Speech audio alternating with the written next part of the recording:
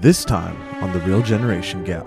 You could still be Hitler now and have the same results. It was a perfect duality between comedy and seriousness. They have racial hatred or whatever in a certain community. The whole world has got all these problems, and it's like it's a big joke. We've made societies of clown people.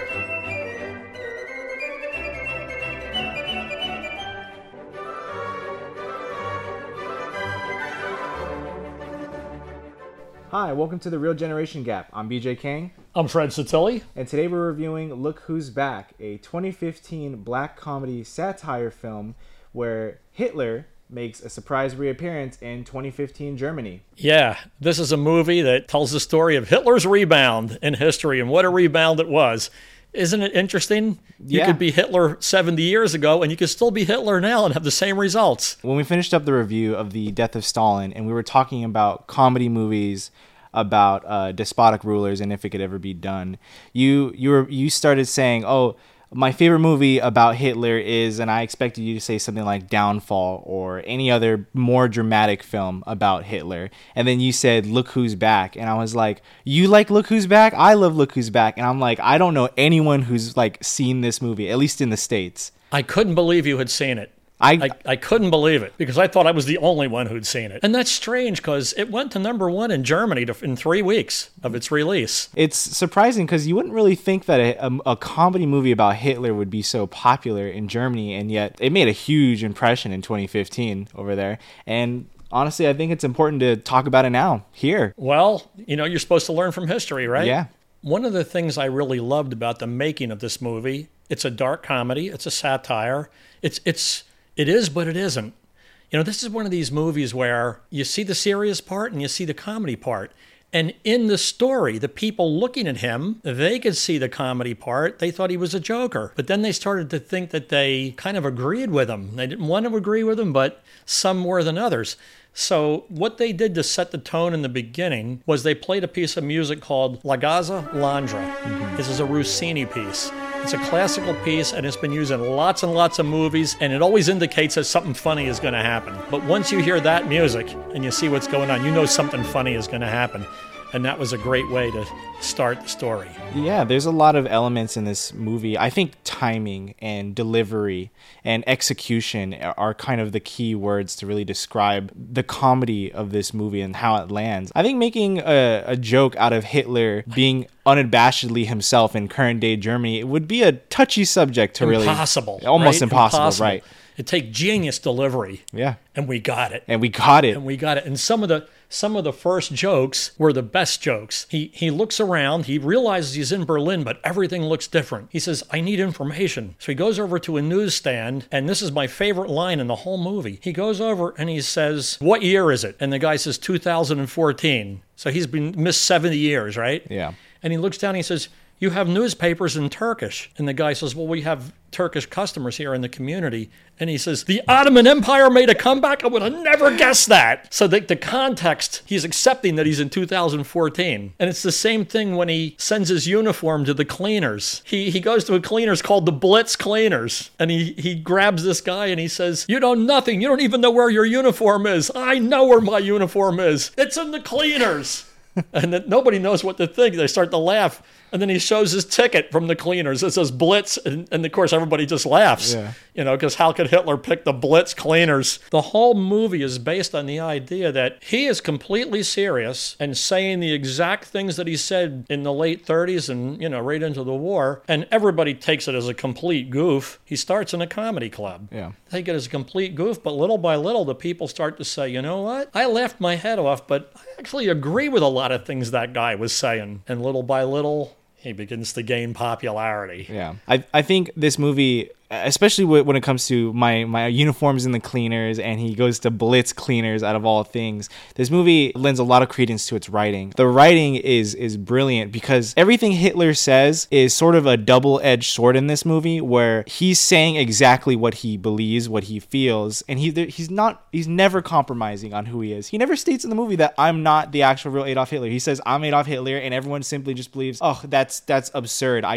That's so funny, so provocative. And it's It's like everything he's saying, they think it's drenched in like an irony, or it's drenched behind like as a joke or a parody, as a satire. But in reality, he's saying the real things that he actually believes. And he says he's doing that, you know? And even when his producer does an investigation to find out who he really is, and she says, you have no past. Where did you come from? He's like, I really am Hitler. I mean, just imagine somebody doing that with Jesus. Just imagine somebody coming along and professing to be Jesus and doing everything, what would Jesus do, right? And taking the slings and arrows. You know, Hitler, when they laugh at him in the movie, he accepts it. He says, I'll do anything for the German people. If playing the fool is what the German people need me to do, I'll do that. I'm doing this for the German people. That's what I really loved about, like I said, the writing was really good. It managed to capture... I thought what was interesting, this is a comedy movie, it's a satire about Hitler, but yet it somehow captured a very accurate portrayal of who he really was. Let's be honest, as horrible as a despot that he was a charismatic, articulate leader of his people. But not only that, he was never compromising on what he believed, but he was crafty. He was smart. He knew exactly how to manipulate a public to play towards his hands. When I started to think about this, I thought you can make this movie with 100 people. What if George Washington woke up in Valley Forge, or Thomas Jefferson all of a sudden just appeared? What would people do, and what would they think? What would they think if Gandhi reappeared? What would they think if Buddha reappeared, right? Yeah. All these people throughout history, how would they be taken now? How would they be accepted? I think they'd be equally loved the same way. I think if Elvis Presley appeared 18 years old now, being Elvis Presley, totally just as innocent as he was, I think people would love that. It's this movie, like I said, could be made many times, many people returning. It's certainly a good choice to do Hitler, though. I think it was a very precise and exact choice to do Hitler, especially at this time in German politics, because there's a lot of fear going on in European politics, and especially in Germany at this time when the movie was made, and even now.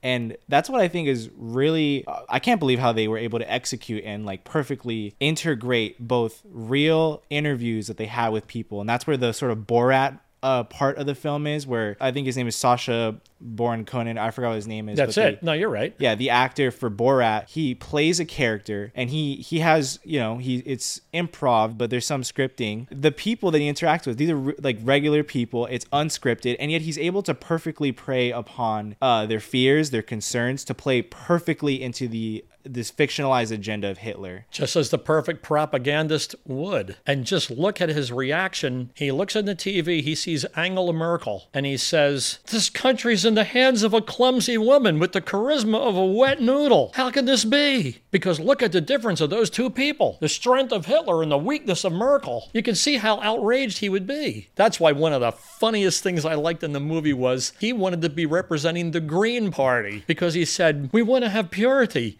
We want to have pure people. We want them to drink pure water and eat pure food and breathe pure air. This Green Party is the only bunch of you people that know what they're doing. He goes, you're the only really patriotic group in the country. Everybody is some weak, wimpy. Look when he went to the Democratic Party headquarters, right? And he met the like metrosexual guy or something. Yeah, I'm running the party. And he's like, you're out.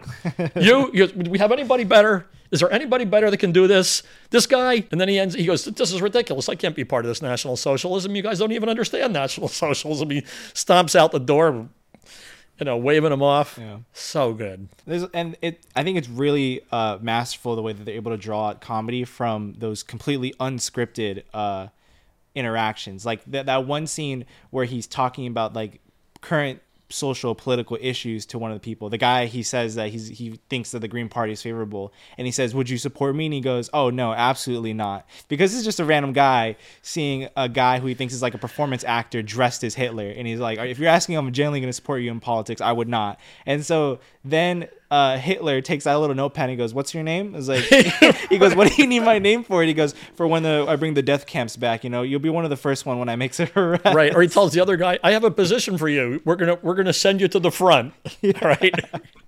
And send you directly to the front. I think you said one of your favorite scenes is when he starts doing the characters or the portraits when they need to make money, and those are all with unscripted people as well. What was the one with the vagabond where he starts drawing the vagabond, like you said? Right. Yeah. He tells the guy, take this picture home, hang it on your refrigerator, and then hang yourself next to it.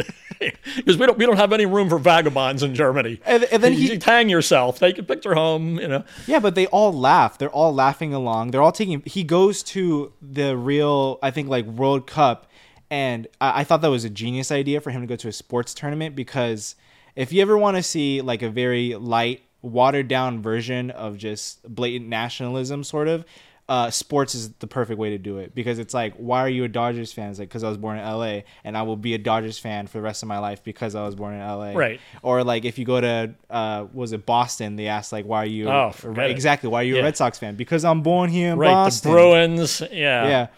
And so when he goes to the World Cup, because it's like a watered down version of sort of like nationalism there, everyone there is like, oh, for Deutschland, for Germany. They're waving the flags and stuff. And he has his brilliant interactions with soccer fans to bring out like those comedic interactions right there, those unscripted people. Once the media begins to see like all these people sort of laughing at the idea of a Hitler impersonator or actor walking around modern day Germany, those who work in media are supposed to be the most sensitive towards what they portray on a large platform, because they have a lot of power towards what's presented to the general public. But immediately they go, oh, people think that Hitler is funny now, let's put him on a platform. Let's put Hitler right in front of like right on everyone's TV screens. They're super opportunistic, and there's very little ethics going into their decision making there. Right. If it's getting hits, and the reason that they did that was because he was getting 1 million hits. The one TV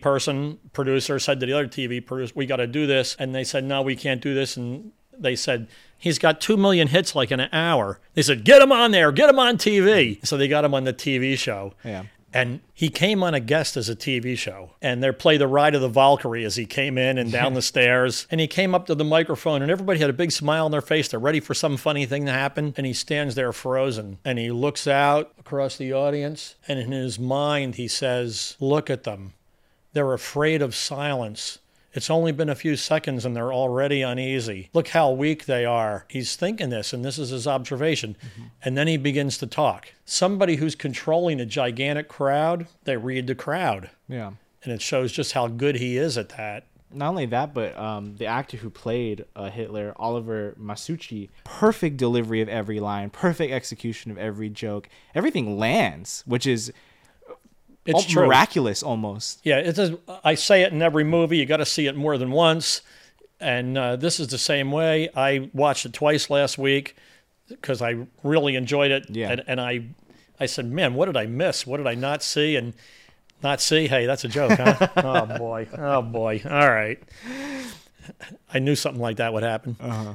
But it was great to see and analyze the quality of artistic work in his delivery of all this stuff. The writer,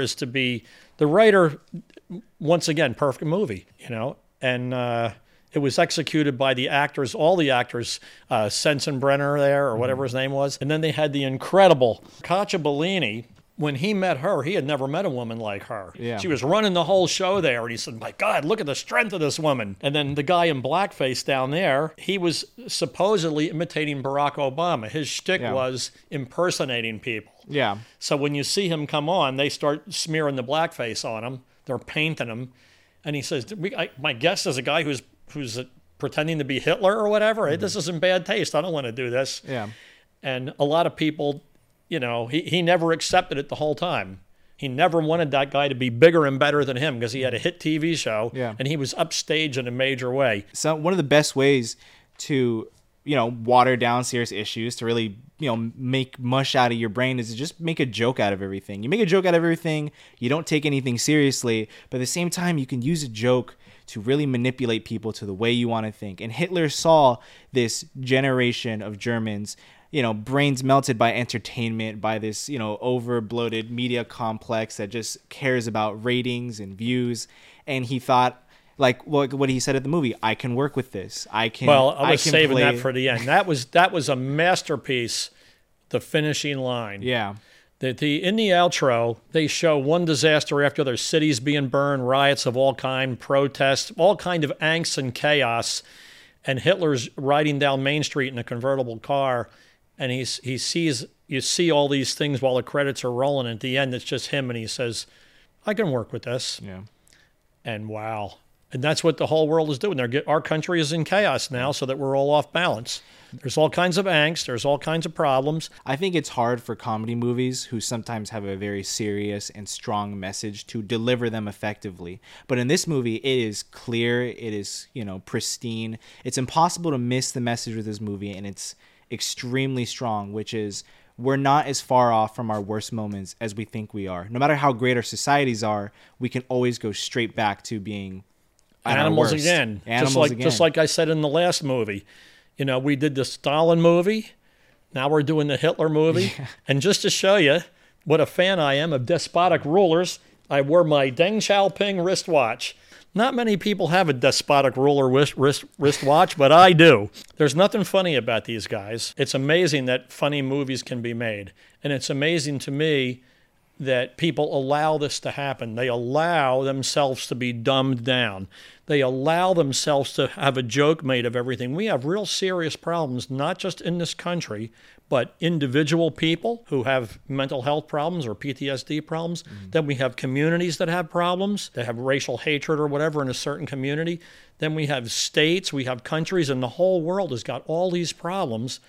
And it's like it's a big joke. We've made societies of clown people. We don't have real hard-driving leaders. The amount of prosperity we have in the world, there shouldn't be any of this ignorance and starvation and stuff. And Hitler, in the movie, that was his platform. He came out, he said, we have child poverty, we have abused aged people, we have ignorance. He says, that's not my Germany. He goes in the comedy club. He says this. Everybody laughs. And then the people came out and they said, he was funny. And I laughed, but I kind of agreed with kind of a lot of everything he was saying there. Now, another really funny moment in the movie was he got confronted by neo-Nazis. Yeah. And they said, you're making our whole thing look stupid. So they beat him up. And then when he came to in the hospital with his face all cut up and everything, they said, how you doing? And he said, I had a laugh. They're such a bunch of amateurs. Like they didn't beat him up well. Like he didn't even respect the neo-Nazis. Like those are Nazis? Forget it. Like this movie does what I thought Death of Stalin did, probably even better, which was it was a perfect duality between comedy and seriousness, like the deep philosophical, political, social ideas that went behind it, paired with jokes that emphasize that more. Because at the very end, he's giving Savatsky, like his companion throughout the whole movie, this whole speech about how you're mad at me because I came back and started doing exactly what I did again, but these people obviously want me back. It's like in 1933, I did not take power. I was elected. Like you're mad at me because I'm just a reflection of what is deep inside you secretly.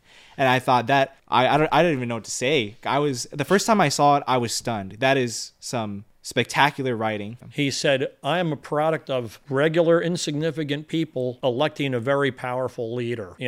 People who aren't special electing a special leader. This movie, I felt like one of the main themes was fear. Because when you're afraid, sometimes you try to cope with that fear. Sometimes you make jokes. And on a wide scale, when there's a lot of issues in front of the country that you don't really want to think about, you don't really want to deal with, make jokes about them. It's not as serious, it's not as bad if you make jokes about them. And so there was a lot of real issues that are happening in Germany that they brought up, like the, poverty, the immigration crisis. The immigration thing was huge in the movie. Threats of, the worry of terrorism. All of those things are being made jokes out of on the shows because you're catering to what the people want, which is they want to be comfortable. But Hitler in this movie perfectly took advantage of that. And at the very end, he made people more uncomfortable so they would come to him more strongly. Yeah. And at the very end, when he says, you can't get rid of me, I'm a part of you, and he's saying it directly into the camera. Could you imagine being in the movie theaters as a German, seeing Hitler say to you, you can't get rid of me, I'm a part of you?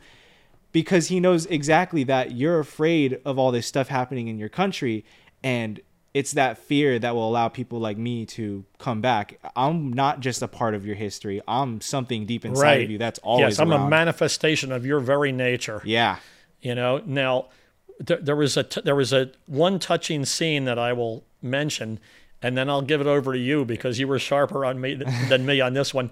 So in the movie, becomes a hit. Yeah. And they're going to have a glass of champagne, and he's sad. And he says, "Look, it's okay for all of you to celebrate, but I want to raise a glass to those of us who aren't here. Bormann, Dönitz," where he's talking about the 1945 Nazis, right? Yeah. And once again, he's so in character. So I really liked that scene. Yeah. That was again genius writing. Mm-hmm. But the scene that I liked it just as much as you, but you loved it, and that was when they parodied the movie Downfall. This movie is incredibly clever with everything it does. Like I said, it wields all the avenues, or as many avenues of comedy as it could masterfully. And one of them was, irony, parody, satire. There's this. So in the movie, the ambitious, employee wants to become head of this media group, and then he finally does, but he kicks Hitler off in the process of the show, and then his media empire starts falling apart, and it's just a complete recreation of that scene from Downfall, where Hitler realizes he's gonna lose the war. He's in the bunker. He's in his office, surrounded by all the media executives, and it's a complete recreation. He's even like. Right. He's like, "Everyone out of my office now." And he has a complete breakdown, scene for scene recreation of that scene from Downfall. And it's hilarious because that's a Hitler movie, and you have this totally other guy recreating such a goofy scene. Right, a scene right out of a movie. Yeah. Or a scene right out of a different movie. So when you see somebody cop something out of another movie that was really great in itself, and then twist it around like that, my God, what a great thing. This movie was it had it all, didn't it? This movie was aware and clever, but not in a way that was sort of condescending or sort of trying too hard. Oh no. I think like a good comparison to make, and you might get mad at me at this one, but when I first saw the Barbie movie, that movie was trying too hard to be like we're making this joke, but we're so aware about the joke that we're making, and we're so clever. All right, Ken, you're on. Let's beach off. Anyone who wants to beach him off has to beach me off first. I will beach both of you off at the same time. And it probably had an audience of 10-year-olds. This had an audience of, people hopefully a little bit sophisticated. Mm-hmm. Not the Germans, but, the rest of the people. Yeah. But this movie was extremely aware of what it was doing, because not only did it know exactly, it's a movie of straight punches. It punches you. Oh, every line. Yes. It's a straight line movie. It's like Mad, Mad, Mad, Mad World. Yeah. It's a movie that punches you with the comedy perfectly. It punches you with the seriousness like that. I'm not sure if this is the cinematography, but the perfect integration of the real life interviews that they're doing with real people, along with the footage of civil unrest, riots, and violent protests concerning people being concerned about their governments and the futures of their nations, paired with the acting parts of the movie, the parts of the movie that are scripted, all to make one cohesive comedy with a very strong message. That is brilliant to me. That is amazing. And some of those messages, that we stated, where he says, "You can't get rid of me, I'm part of you." Yeah. That was a heavy message. It was. Right? And at the end, when he saw all the chaos in the world, and if you're going to be a ruthless, despotic ruler, you need a chaos environment. Yeah. He's looking out, he says, "This is perfect. I can work with this." Mm-hmm. They made a lot of points. Because every line for 2 hours, this is one of those situations where you see a 2-hour movie and you can talk about it for 4 hours, right? Yeah. I mean, you almost need the screenplay and go over it step by step. This is something you can make a real study of if you were in film school or something along those lines. Yeah. How to do it right. Yeah. How to really do it right. I don't know. I think it was remarkable that you knew the movie and that I also knew the movie. This is the first time the Real Generation Gap has made a unified presentation to everybody. We both wanted it. Look out into the camera. That's it. Here we are, right? We're telling you folks out there, everybody, you have got to see this movie. You're probably going to find it in German language with English subtitles. So get in an environment where there's no distractions or anything, because you don't want to miss a second of this. I give this movie a 10. Honestly, I would give this movie a 10 too. It's one of my favorite movies. It's just one of those movies where I think you have to see it. I don't think everyone will love it, but I loved it, and I'm just going to be biased here. I'm going to give it a 10 because it's my favorite. It's one of my favorites.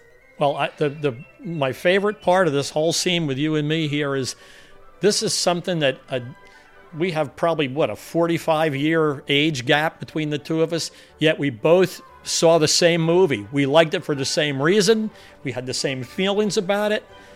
I think that really says something about our society. I'm hoping that the Zoomers will come following up after the Boomers, right? You're Gen Z, Yeah. right? I'm the child of the greatest generation. And, man, it gives me like hope for the world.